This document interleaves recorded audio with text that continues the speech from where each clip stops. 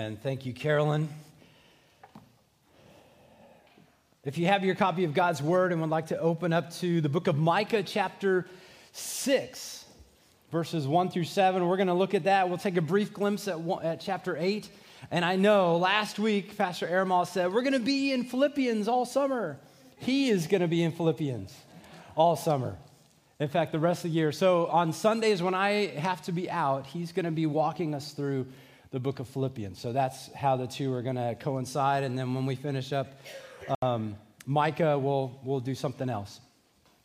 But several years ago, I grew up loving contemporary Christian music, and I was okay with hip hop.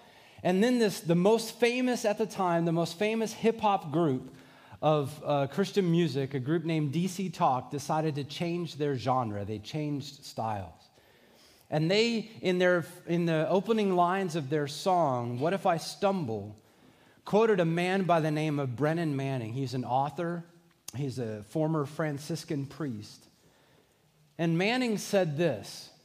DC Talk quoted him. They said, he writes, "The greatest single cause of atheism in the world today is Christians who acknowledge Jesus with their lips and walk out the door and deny him by their lifestyle. That is what an unbelieving world simply finds unbelievable." You see, I think what Brennan Manning and DC Talk and I think Micah are really trying to help us understand today is that there is a watching world around us. And there are people who are observing our lives. And while we don't need to live our lives in front of them as to be judged by them, we have to understand that they are watching. And so today, as we return to our study of Micah, we're coming to the final of his 3 sermons. And you might think, well, how do we know? There's 7 chapters. How do you know that this is his 3rd sermon? Well, if you look at the opening word of chapter 6, verse 1, it says, "Hear." And most commentators assume that because there are 3 times he begins big sections with "hear," their assumption is these are 3 sermons that Micah talked about. Now, we actually get to hear "here" twice in this passage, but we'll talk about that in a minute. So this final sermon covers chapters 6 and 7, and today we're really only going to look at a few verses of that. The first 7, we're going to touch on verse 8, and then we'll really consider verse 8 next week. But it's interesting. Did you guys realize that back in the 90s, courtroom dramas really began to become a thing? I mean, there was like the court thing for a while, but then when O.J. Simpson's big car chase and his big murder trial and all that, I mean, it consumed everything. And so we began to have a fascination with courtrooms. We wanted to see that. Could you try again? No. And so what's interesting, I bring that up because it's interesting that Micah sort of sets this sermon up like a courtroom. And what he does is he helps us see that the jury are the mountains, which they seem to represent the watching world, because obviously mountains can't hear. I mean, they hear, but they can't really respond. Mountains and all creation are observing, and so it seems like Micah's talking about the watching world around us. That is our jury. And then there's the plaintiff. There is God, and Micah is speaking on behalf of God. And then there's the defense, the defendant, which is God's people, the people of Israel and Judah. And in some ways, this sermon, if you were to read both chapters, you would see things like opening arguments, which we're going to get to today. You'll see a little bit of a counter argument, which we'll also get to today. You'll see expectations, what the law requires, what is expected of the people. You'll see the judgment, the discipline, and then we'll actually get a chance to see a little bit of grace, because we have a judge, ultimately, who is gracious and loving. And so in this section today, we're really only beginning to scratch the surface of the details of this case, and yet these opening salvos raise some interesting points for us as God's people in the 21st century. So if you want to follow along in your outline, this is where your notes begin. So first of all, we have to recognize that we have observers. We have people watching us. There are people observing our lives, and God calls the people of Israel to defend their case in front of creation. He calls them to speak out in front of this watching world.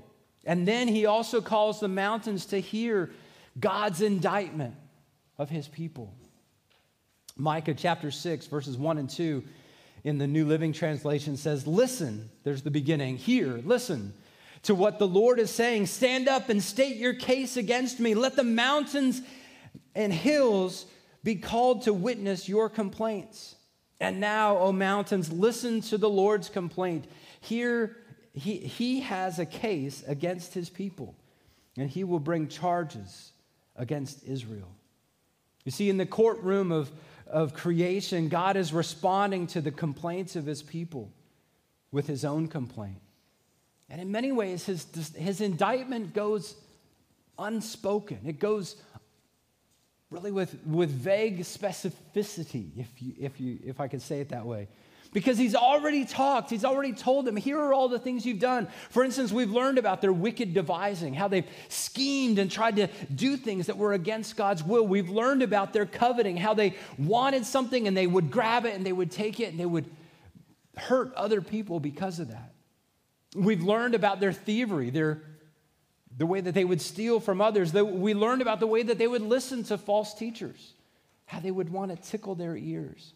Oh, tell us good things. Don't tell us about judgment.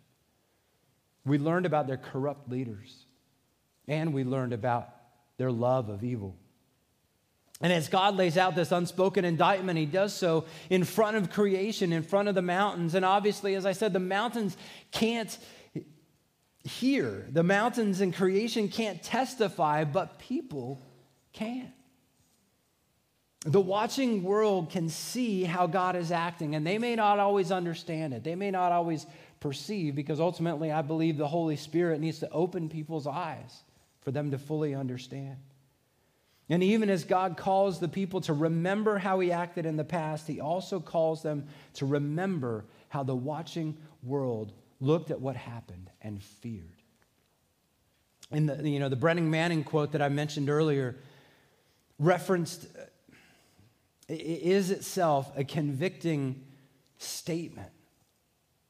The greatest single cause of atheism in the world today is Christians who acknowledge Jesus with their lips and walk out the door and deny them with their lifestyles. When you were growing up, did you ever learn the song, "Oh, be careful, little eyes, what you see"? Oh, be careful, little eyes, what you see. You know it? Oh, be careful, little eyes, what you see. For the Father up above is looking down in love. Oh, be careful, little eyes, what you see. And that song then proceeds to talk about various parts of our bodies, talking about our ears and our hearing, talking about our tongues and our speech, talking about our hands and our actions, talking about our feet and our destinations. It talked about our hearts and our confidence, where we're putting our trust. It talks about our minds and our thoughts. And that song is specifically calling God's people to pay attention to the fact that God is watching, God is aware.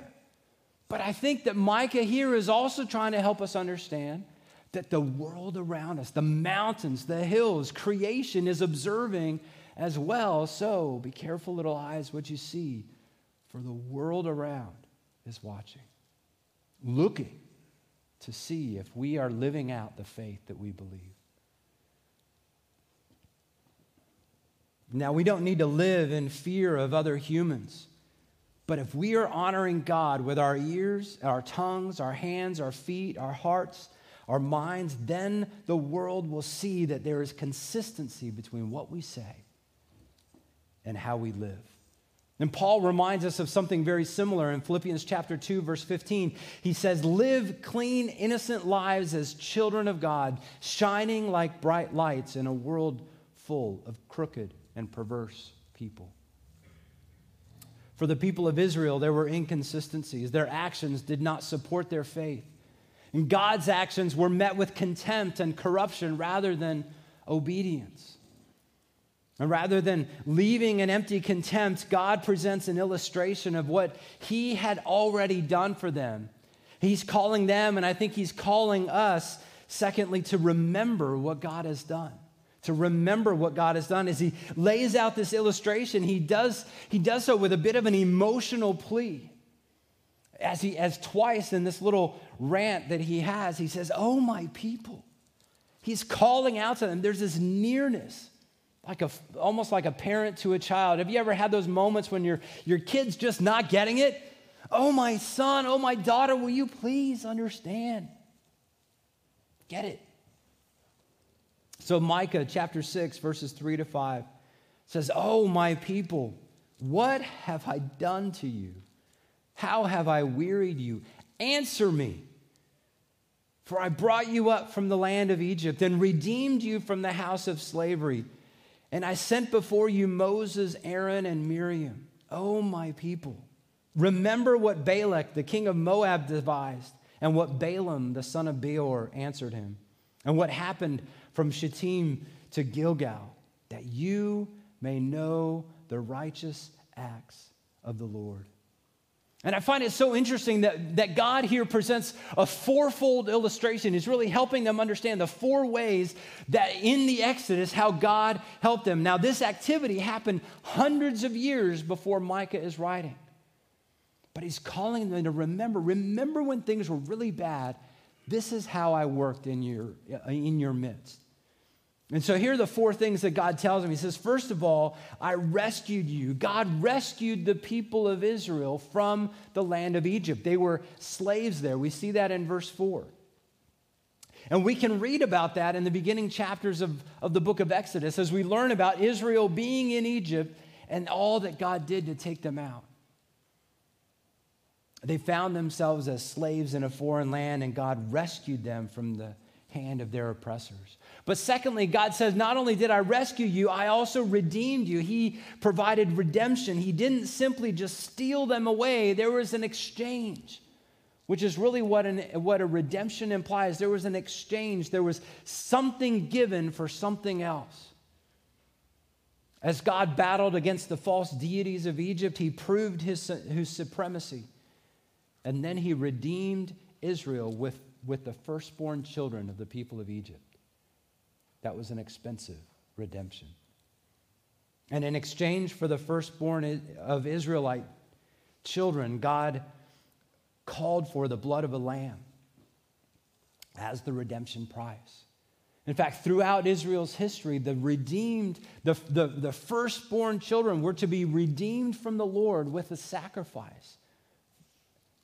God's word says that everything that opens the womb first is his.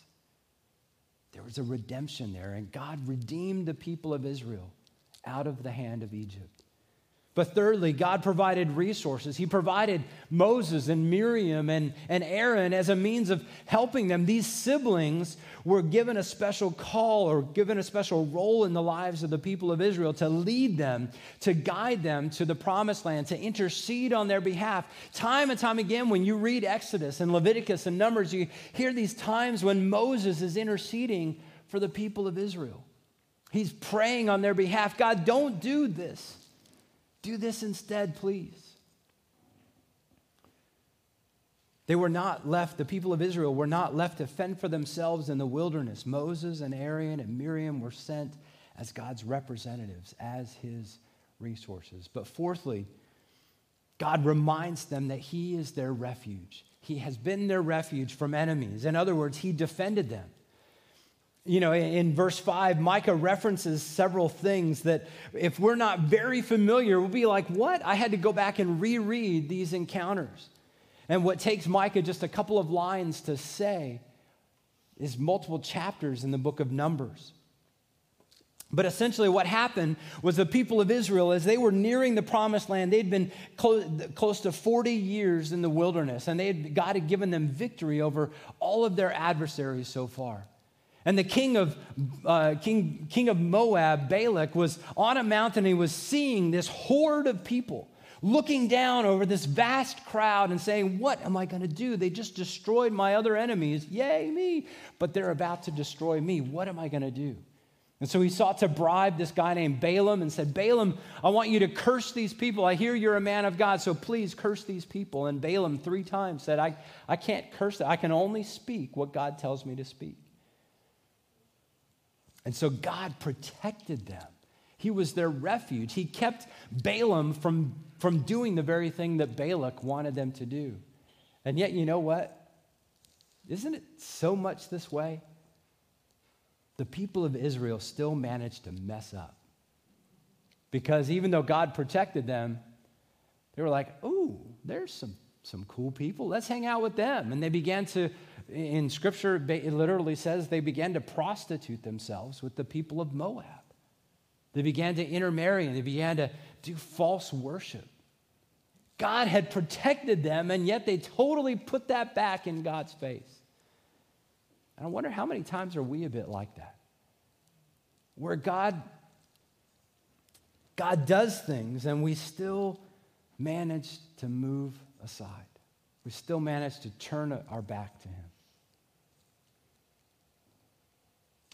But then Micah references two places.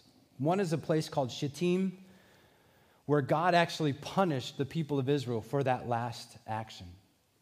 And then on the other side of the river Jordan is this place called Gilgal, where God reestablished his covenant with the people of Israel. And at that time, he called them to set up something called an Ebenezer. Annabelle came in this morning and saw this pile of bricks on the communion table and thought, what, are you going to throw this at us? No, I'm not. But these bricks represent something like what the people of Israel would have done.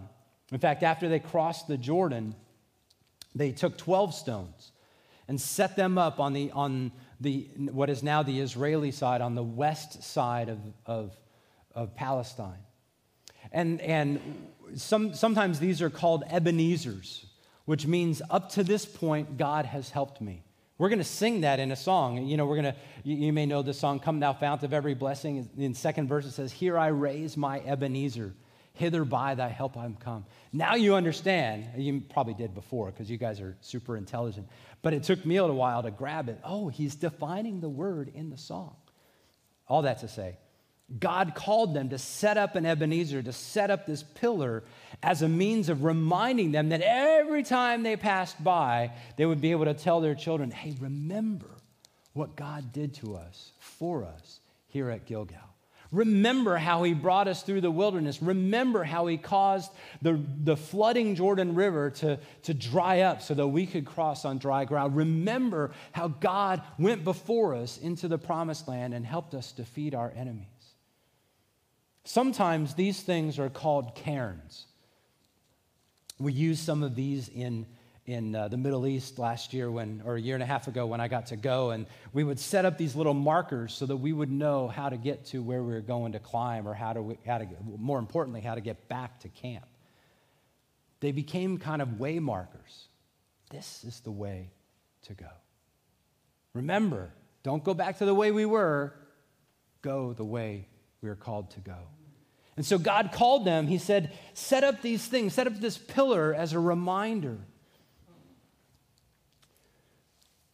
But I was thinking about these four things: the rescue, the redemption, the resources, and the refuge. And how God has also done those same four things in our lives. How God has done that for us. I mean, think about this. He has rescued us from the slavery of our sin. God,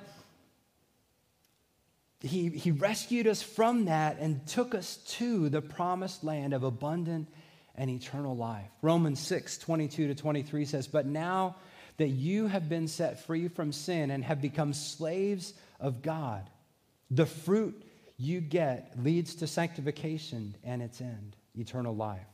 For the wages of sin is death, but the free gift of God is eternal life in Christ Jesus our Lord. But secondly, God redeemed us. God redeemed us from the guilt of our sin, and instead of using the blood of goats or donkeys or bulls, God used the blood of his own Son. Talk about an expensive redemption. The eternal God taking on human flesh and exchanging our lives for the life of his perfect, holy Son, Jesus Christ. Hebrews 9:11-12 says, but when Christ appeared as high priest of the good things that have come, Then through the greater, the more perfect tent, not made with hands, that is not of his creation, he entered once for all into the holy places, not by means of the blood of goats and calves, but by means of his own blood, thus securing an eternal redemption. And then verse 15, therefore he is the mediator of a new covenant, so that those who are called may receive the promised eternal inheritance, since a death has occurred that redeems them from the transgressions committed under the first covenant. Jesus Christ, in coming, redeemed us from all that the first covenant couldn't accomplish for us. But thirdly, God provided us resources. It wasn't just people like Moses, Aaron, and Miriam. God provided us his word as our guide. Psalm 119, 105 said, your word is a lamp unto my feet and a light unto my path. But Scripture also revealed that he has given us men and women who have gone before us, showing us the wisdom and value of God's ways. In other words, he has gifted us each other. Ephesians chapter 4, verses 11 to 14 says, now these are the gifts Christ gave to the church, apostles, the prophets, the evangelists, and the pastors and teachers. And their responsibility is to equip God's people to do his work and build up the church, the body of Christ. And this will continue until we all come to such unity of our faith and knowledge of God's Son that we may be mature in the Lord, measuring to the full and complete standard of Christ. Then we will no longer be immature like children. We won't be tossed and blown away by every wind of new teaching. And we will not be influenced when people try to trick us with lies so clever that they sound like the truth. And then elsewhere, Paul talked about other resources that Christ has given us. 1 Corinthians chapter 12, beginning in verse 4, it says, now there are varieties of gifts, but the same Spirit. There's a variety of service, but the same Lord. And there are varieties of activities, but it is the same God who empowers them all in everyone. To each is given a manifestation of the Spirit for the common good. He then goes on to talk about how the Holy Spirit gives spiritual gifts of wisdom, of knowledge, of healing, of prophecy, of discernment, and of tongues. But think about this. Look around the room just for a moment. I know it's a little awkward, and it'd be cool if we were like in the round and you could automatically all look at each other. But think about this. God has gifted you with certain gifts and abilities that he's not given someone else. God has given someone else abilities that he's not given you. He's given spiritual gifts to someone else that you need. And so he's pulled us together as a congregation as a means of providing resources, as a means of providing help in our time of need, as a means of providing faith. I know that we all know each other in different capacities, but consider what you do know about the stories and spiritual journeys of those around this room. How in this crisis, God showed his faithfulness to that family. And in that time of suffering, God revealed himself as their ever-present help in time of need. How in this time of joy, God showed them that he was faithful to them. Imagine what a privilege and joy it would be to invite an older brother or sister over for a meal and just sit down and listen and learn. Tell me your story. In addition to being our rescue, our redemption, and providing resources, God is also our refuge.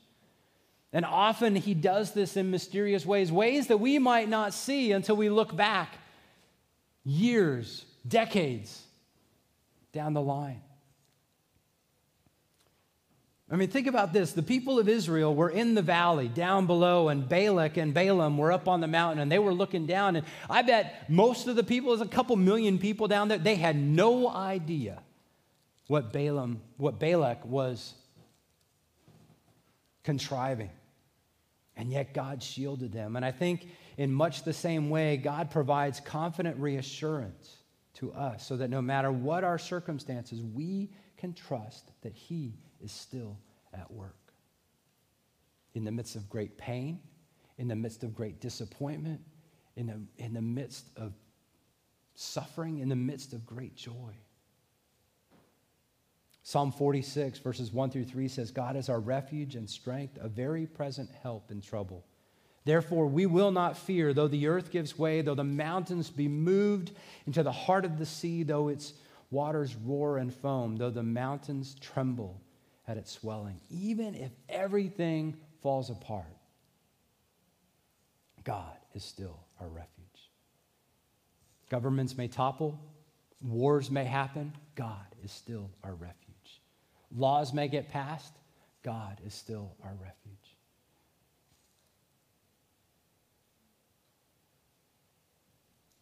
So in this global courtroom, God calls his people to remember what he has done. And in the next several verses, we get to see Israel's response, or at least Micah voicing the response of the Israelites.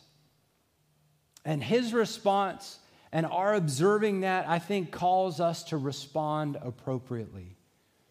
Calls us to respond appropriately. When we carefully consider all that God has done as our rescue, our redeemer, our resource and refuge, how will we respond? What will we do when we come to the realization that, oh my, God has done this? Will we be defensive? Will we be defiant? Oh God, I don't need you. I got this. Will we look at him with contempt? Or will we be humble and submissive? Micah points out in verses 6 and 7 Israel's response, and it seems like they responded with insolence. And rather than responding with humility or gratitude or worship, they respond with religious defensiveness.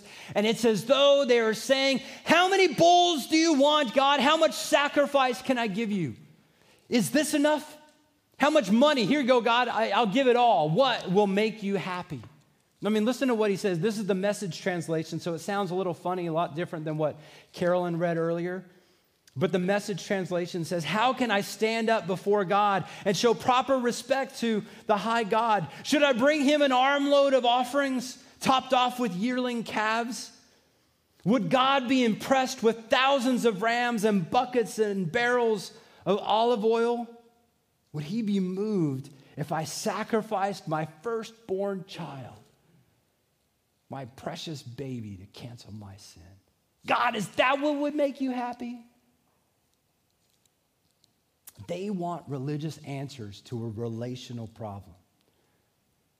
They're essentially saying, God, I don't necessarily want to live the way you want me to. I just want you to be happy with me, and let me give you enough so that I can appease you. Let me go to church enough. Let me go to synagogue. Let me go to whatever so that you'll be. It's almost like they're putting God in a sort of box, and they want to serve him with their external actions, but they don't want to be transformed from within. They don't want to be changed. God, I want to live my way. But how often are we like that? Do we take our relationship with God for granted? Maybe we even treat God with contempt, thinking that his ways are antiquated. Oh, God, you're so old-fashioned. That's like so last millennia, much less last year. How often do we show up to church hoping that God will overlook my judgmental attitude or my moral failings? God, I'm here. Can I get a little break?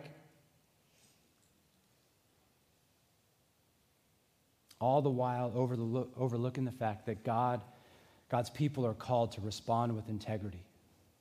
And we're going to look at this. We're going to park in this next verse next week.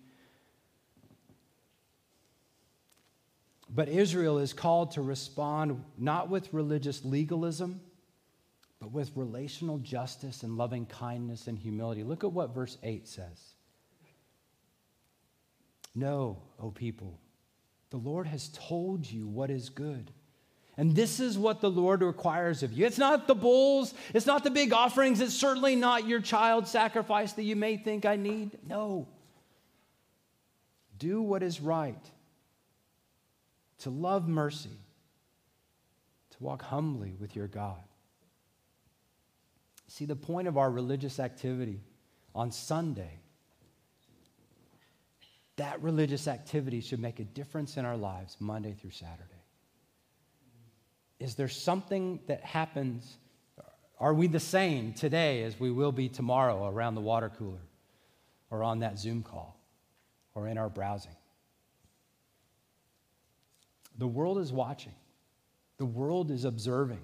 And sure, they have their impressions of what God is like, and some of their impressions are true, and some of their impressions are made up because we want a God, as a society, we want a God who just makes us feel good. Often our world wants a God of love and not a God of justice. All the while defining love conditionally. Love is endorsing everything I want. God, you'll love me if you, whatever. Our world wants a God of peace and not a God of suffering. Forgetting that it's in suffering that we learn and grow. Our world wants a God of kindness, of rainbows and unicorns, and not a God of judgment. But God is all of that. We sang it earlier, holy, holy, holy. God is so set apart, he's so different from us that we have nothing to say but, wow, you are holy. Because he is loving, he is just, he is peaceful, and he's willing to allow suffering. He is kind, and yet he is holy, which means there will be a judgment. And as God's people, we get to do our best to proclaim God that way with our mouths, but also to honor him with our lives. One of Micah's contemporaries, a guy by the name of Isaiah, called God's people this way. He said in Isaiah 1:16-17, wash yourselves, make yourselves clean, remove the evil deeds from before my eyes. Cease to do evil, learn to do good, seek justice, correct oppression, bring justice to the fatherless, and plead the widow's cause. Will we repent of our legalism? Our box checking? Okay, God, I did my devotions. Are you happy? I came to church. Are you happy? Ooh, here's a bonus. I came to Sunday school. Are you happy? I gave a little bit in the offering box. Are you happy? Will we turn away from evil? Will we seek justice and correct oppression? Will we stand up for those who can't stand up for themselves? But I want to encourage you too, if you're not yet a follower of Christ, if you're just checking all this out, then let me encourage you to respond with inquiry.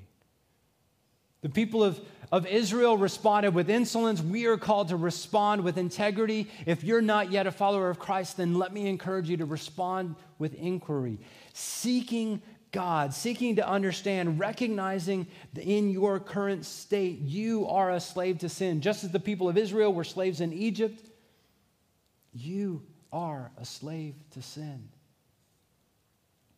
Learn about what Jesus has done to free you from the bondage of your sin by offering his life as a perfect sacrifice to you. And then ask God for the grace, ask God to grant you faith to believe. Ephesians chapter 2, verses 8 and 9 says, for it is by grace you have been saved through faith, and this is not your own doing. It is the gift of God, not a result of works, so that no one may boast. And I want to encourage you, if you're not yet a follower of Christ, if you're inquiring, if you're like, I just need to understand more, it would be a pleasure to sit down with you this week and open the Word of God and help you understand, help you get answers to the questions that may be rattling through your brain. Because I assure you, God is for you. He is a God who loves you and did what we might think unthinkable to bring eternal and abundant life for you. So let me close with a couple thoughts. Beloved, there is a watching world. And when the world around us knows that we are God's people, will they see people that represent him well by his standards? Or will they see something else? The mountains and the nations around Israel saw a faithful God and a faithless people. I pray that our watchers will see Jesus in us. Let's pray. Father, we do thank you so much for the way that you call us, the way that you work in our lives, the way that you have been our rescue from sin, our redemption from the guilt and eternal punishment of that sin. Lord, you've not left us alone. You've given us resources. You've guided us by your word in how to live. And you've protected us from those things that would destroy us. So God, help us to walk in humility, in love and faithfulness before you. Help us to honor you with our lives, just as we seek to honor you with our lips when we come together. We ask this in Jesus' name. Amen. Amen. Well, I want to invite the elders and a couple extra guys to come to the front while we, as you guys know, normally the first Sunday of the month, we will take time to celebrate